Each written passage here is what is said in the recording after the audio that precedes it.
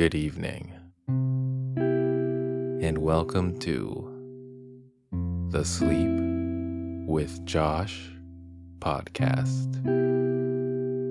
It's the podcast where you sleep with Josh. I am your host and comedian, Josh Young. In every episode, I read various pieces of literature in my trademark monotone voice to help you drift off to sleep. Literature like the dictionary, laws, various manuals, the different terms of services that everyone agrees to but never really reads, and other random, boring ideas.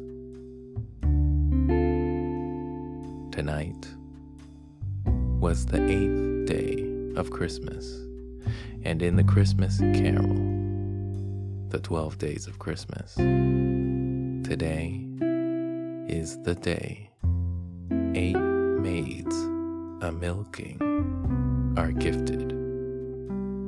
How do these maids determine what cows to milk?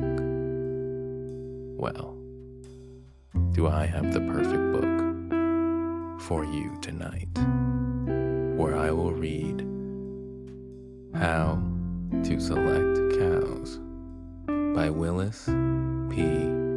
Hazard. If you find yourself enjoying this experience, please follow this podcast on your podcast player of choice and tell everyone you know that you sleep with Josh. Because at the end of the day, the more people that sleep with Josh, the better. You can also follow me, Josh Young, on all social media at Josh Young Comedy. That's JOSHYANG Comedy. Now lie down, close your eyes, and dream of walking through green pastures with grazing dairy cows and the gentle moos that float in the air. Moo. Moo.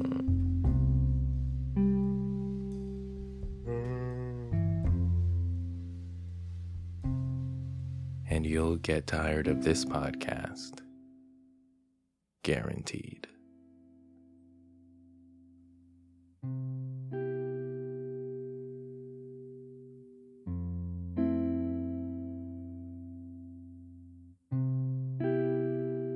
How to Select Cows, or the Gounod System.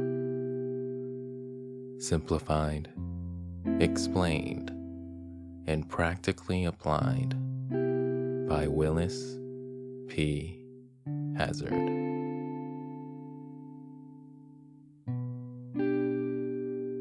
Chapter 1. Gounod's Method of Judging of the Value of Stock. 50 years ago, there was dawning upon the world the first ray of a great discovery. A star was rising in the agricultural world, which was about to shed new light, and like many other valuable discoveries, it was made by one among the lowly, and partly by chance. The author of this new discovery has said, quote, "Error flies with the rapidity of lightning. All obstacles vanish before it. Truth, on the contrary, is admitted coldly, often even with doubt, suspicion, and distrust." End quote. It is owing partly to the fact that this new light was given to the world when the mind of farmers were not ready to receive new ideas of progress as they now seek them, and much to the fact that it was the invention of a foreigner described in a foreign tongue. True, a translation of it was made through the medium of an American monthly magazine of agriculture, but it was one of limited circulation. At that time, the number of periodicals devoted to that interest was few, and such new and important questions were not thoroughly discussed, and the knowledge of them placed in every farmhouse in the land, as it is at the present day. Shortly after the appearance of M. Gounod's treatise in the magazine, it was reprinted in book form and received the large circulation of 65,000 copies between that time and now, and the book most probably sells better today than it did then. By many who procured that book, the subject was studied, and advantage taken of its revelations, being stored away in the reader's mind for actual practice. By the great majority, it was read, but not studied, driven from it by the apparent complications of the system and the 200 subdivisions of it. By many, perhaps, it was attempted to be put into practice, but without their having given the subject that close investigation which was needed to prove the system correct, but without their having given the subject that close investigation which was needed to prove the system correct. It was mostly by this class of persons, because the system was not found to be infallible, that it was denounced and given up, even by men otherwise intelligent, as if anything human could be infallible. Thus it is that by the ignorant its revelations were received with incredulity, and by many of the intelligent with doubt. But to the earnest seekers of practical information, it has unfolded a mine of wealth, and they have proved the system by continuous experience and found it to be the most reliable mode of judging of the value of every member of the bovine species. It was a happy thought that suggested itself to the Pennsylvania State Board of Agriculture to have the system tested by uninterested parties. But extremely difficult it was to obtain persons to make the test. For those to whom application was made declined it on various grounds, principally because, as Gounod himself has stated in his latest edition, many pretended savants would endeavor to throw ridicule upon it. Many others would identify the gentleman making the tests with it, as if it was their system that they were testing, while not a few, still more narrow-minded, would think they were trying to humbug them. Thus, it was difficult to fill the places which offered neither honor nor profit. It will be seen by those extracts that the governor appointed 3 experts to test the system.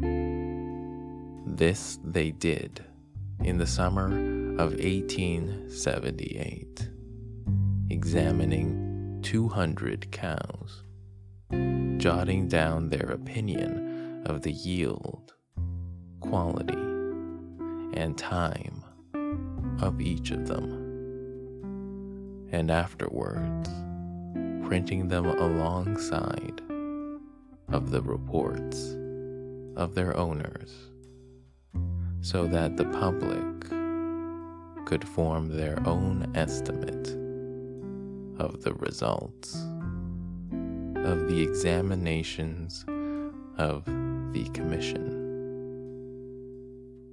They are here reprinted to show how it was carried out. Particular attention is called to the examinations of the blanketed cows in Thomas Gothrop's herd. On M. Gounod and his system. It is proper we should inquire into M. Gounod and the origin and development of his system. Monsieur Francois Gounod, a husbandman of Libourne in France, was the son of a gardener and followed for some time his ancestors' trade. He seems to have had a mind above those in his position.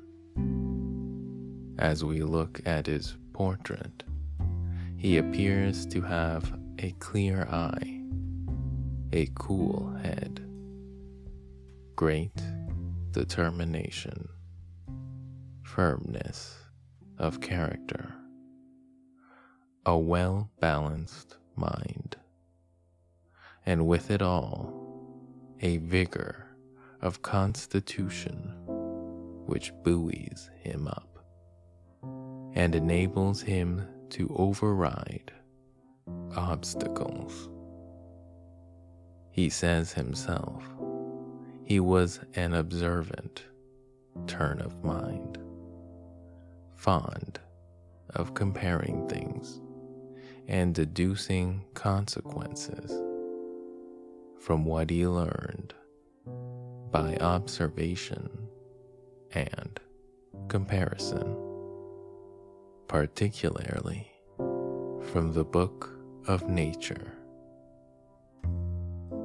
Young, ardent, and healthy, with the vivacity of his race, he felt himself destined for better things than those a gardener's life would ensure him. What wonder, then, that his eye was keen to see, his mind to grasp and analyze any new turn of thought that chance might throw in his way. Like most self-made men who have made their mark in life's pilgrimage, he set himself to work to improve himself, to acquire that which would expand his mind and fit it to receive any new inspiration and be able to develop it. He studied the works of the best writers on botany and agriculture and applied his knowledge by following up all the ramifications of the vegetable kingdom and studied their external signs that distinguish the different sorts and ascertained their qualities and productiveness. In France, they have few fences, and the cattle of a neighborhood are driven to the grazing ground and herded together, and in turn, members of each or several families,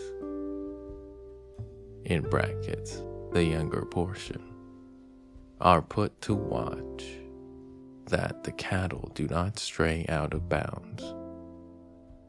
Such companionship with their stock makes the owners fond of them, and they are treated as pets and become very docile. When young Guenon was about 14 years of age, he would drive their cow to graze. His cow he was very fond of, and could identify her among any number. She was a good milker. The escutcheon, or mirror.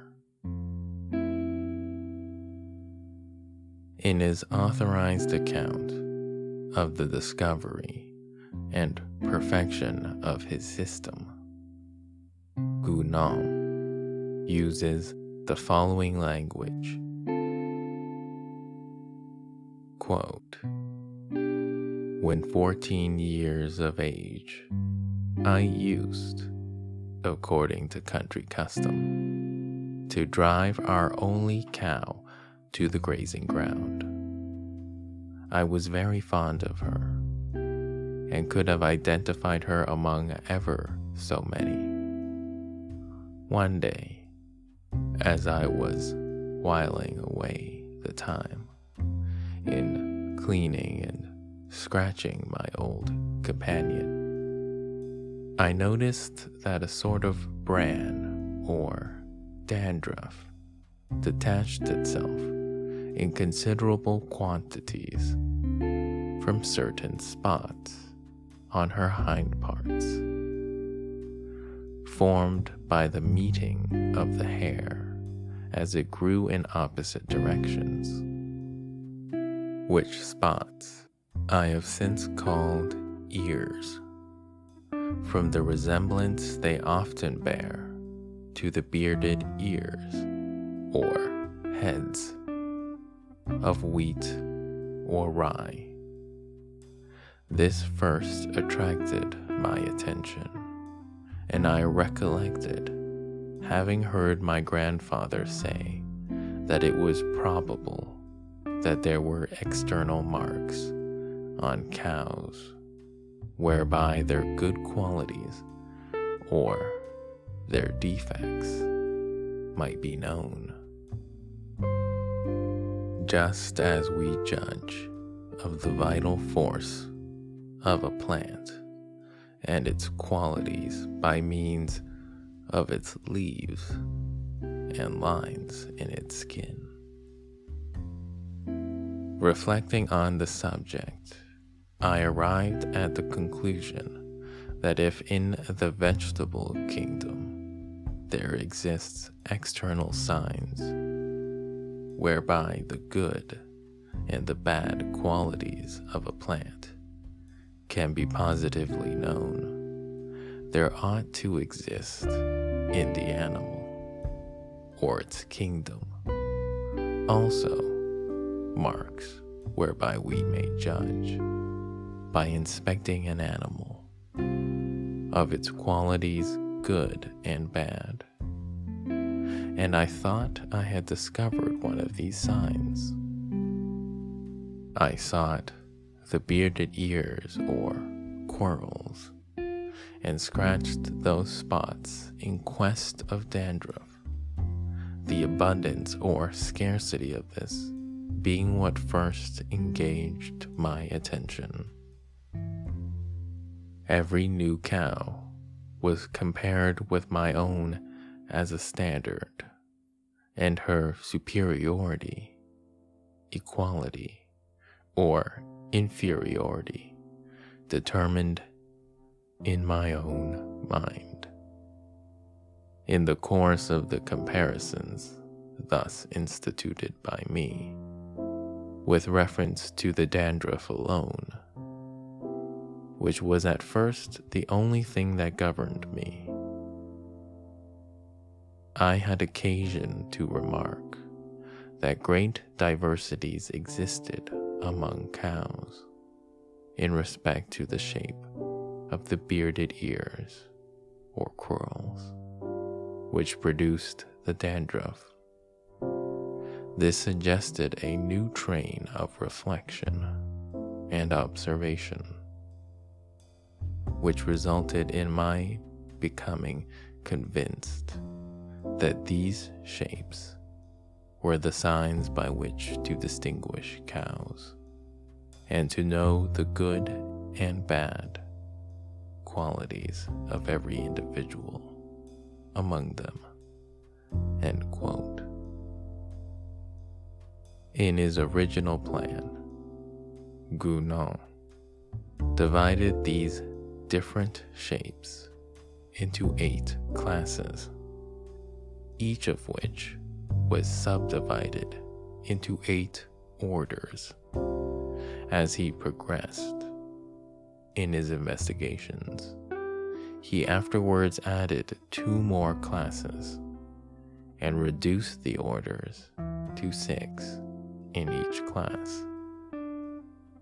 These, he supposed, would cover all cases which might come up for examination.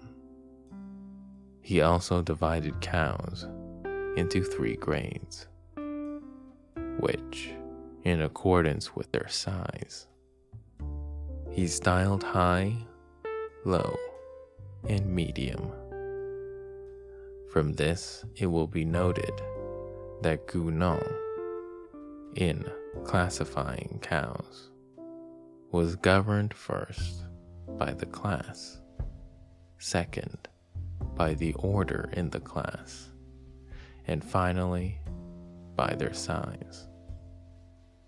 These classes he divided and named as follows: First class, or Flanders; second class, or Left Flanders;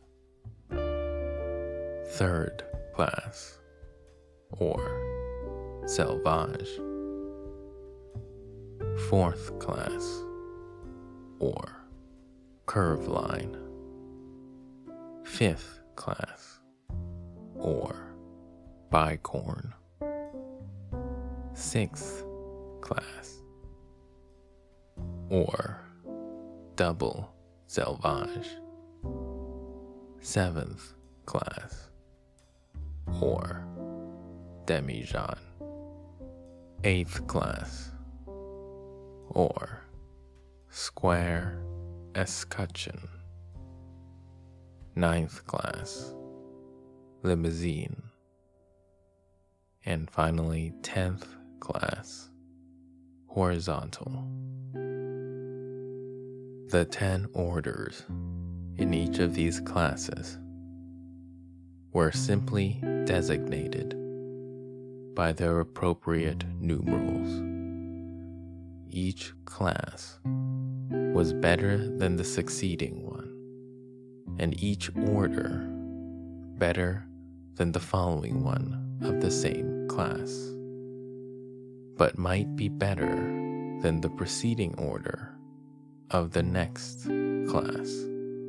Of this seeming multiplicity of classes, orders, and sizes, Chalkley Harvey, one of the commission appointed to test the system, writes thus, quote, "Now this may seem somewhat discouraging to your readers, but with all due respect to Gounod, to whom all honor and praise should be accorded for his brilliant discovery, I think that it may be so simplified that every farmer, dairyman, and dealer can learn it all in a short time, and may find the study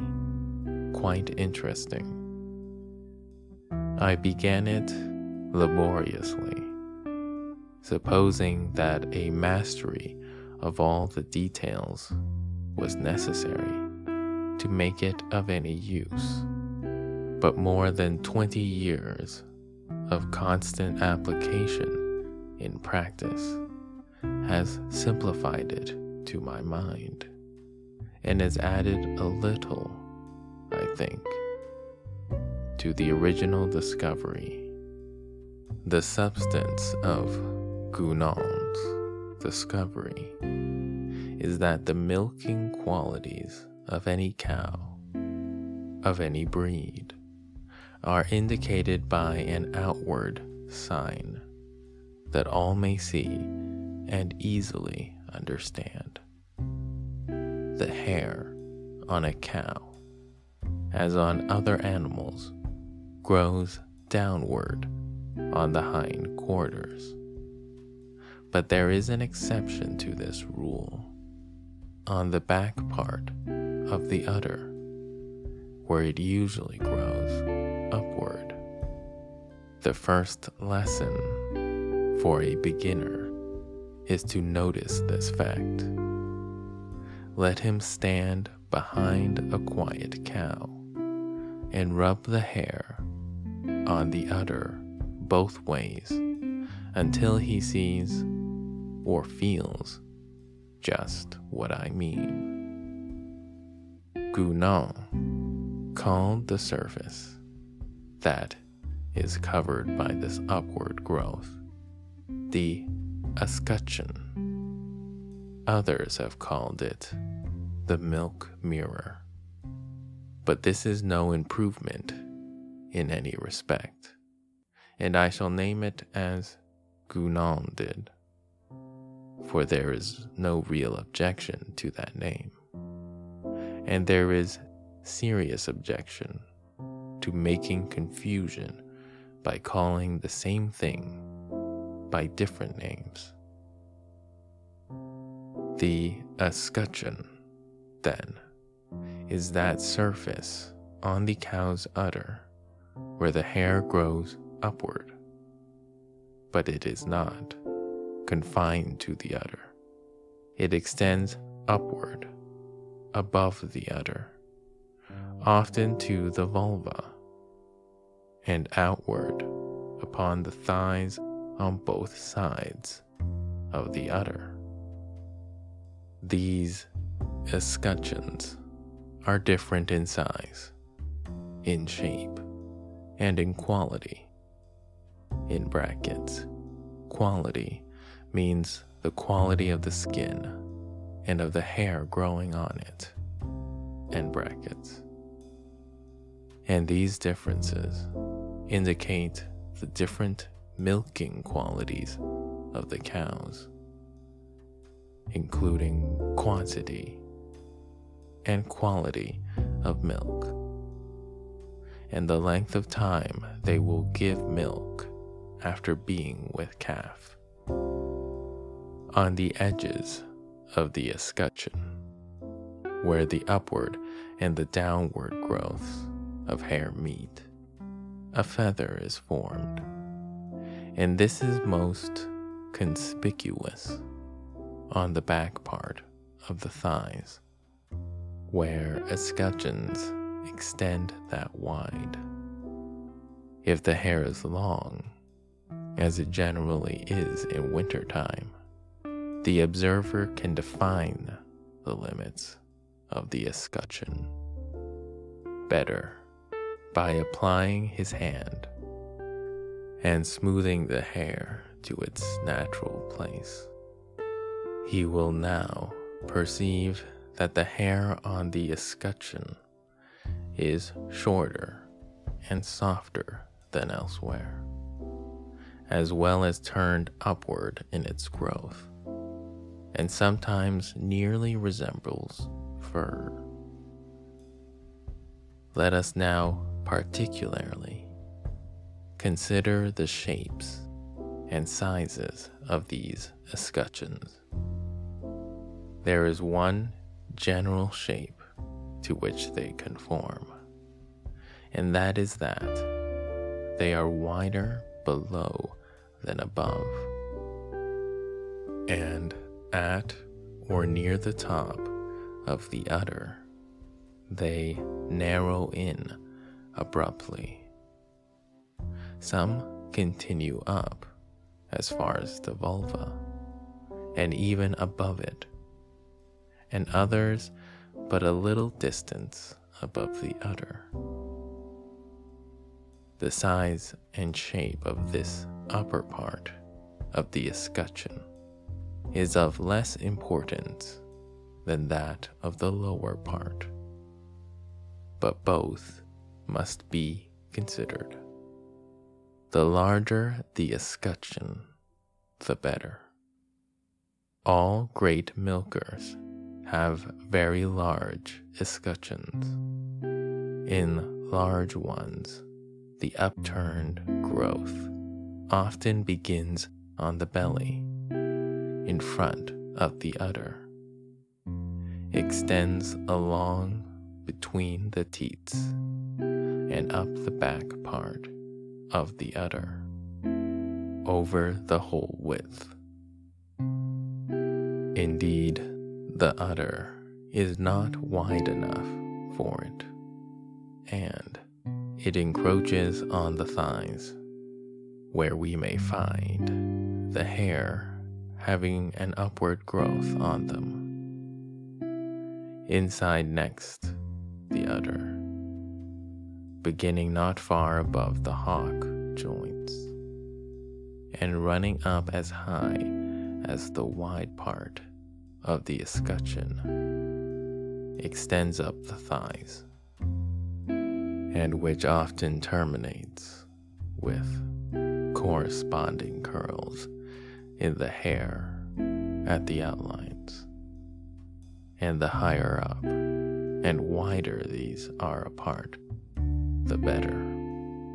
Though the extension of the escutcheon to the front part of the udder on the belly has been mentioned, that is not a matter of practical interest in ordinary cases. All that needs to be studied is plain to be seen by standing behind the cow.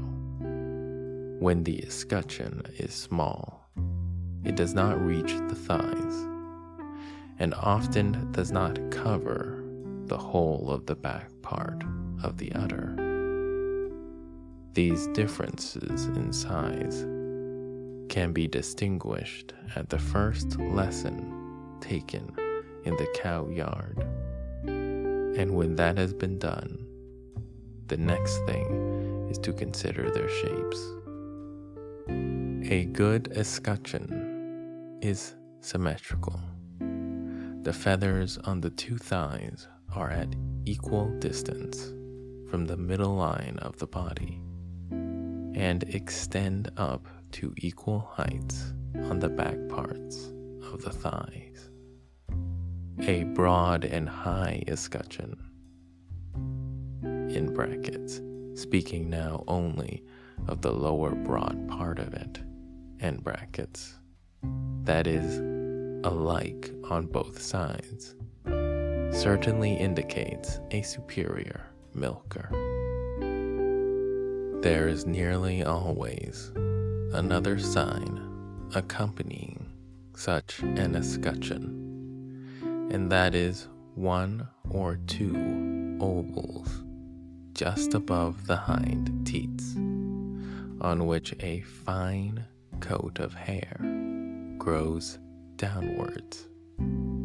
These may be large or small, may be one or two, and may be alike in size or unlike, but they are always good signs. Two are better than one, and the larger and more uniform they are, the better. They are almost always present on large and symmetrical escutcheons. No escutcheon is ever first class if it has not one or both, and one at least of good size. What constitutes good size will be better learned by a few observations than can be taught by inches, and I want to leave something to the ingenuity of the learner to make the study interesting. Now, let us consider the shape and size of that part of the escutcheon, which I have spoken of as the upper part. That is, the narrow portion that has its base on the top of the lower and wider portions and runs up toward the vulva. Sometimes, though very rarely, this does not exist at all. Sometimes it is broad and extends all the way up with perfect symmetry. Sometimes it terminates in a curved line at a greater or less distance up. And, indeed, it may be seen of almost any shape. As a sign of excellence, the larger and more symmetrical it is, the better. But a good lower part of the escutcheon is the main thing, and that, as a sign, can hardly be vitiated by any imperfection of the upper part. When the lower part is very good, there is usually uniformity in the part. A poor escutcheon is one that is small or that is imperfect in form. And that was an excerpt from the beginning of How to Select Cows, or the Gunon system, simplified, explained, and practically applied by Willis P. Hazard. Congratulations, you've just slept with Josh. But if you're still awake and enjoyed this experience, please don't forget to follow this podcast on your podcast player of choice and tell everyone you know that you sleep with Josh. Thank you and good night.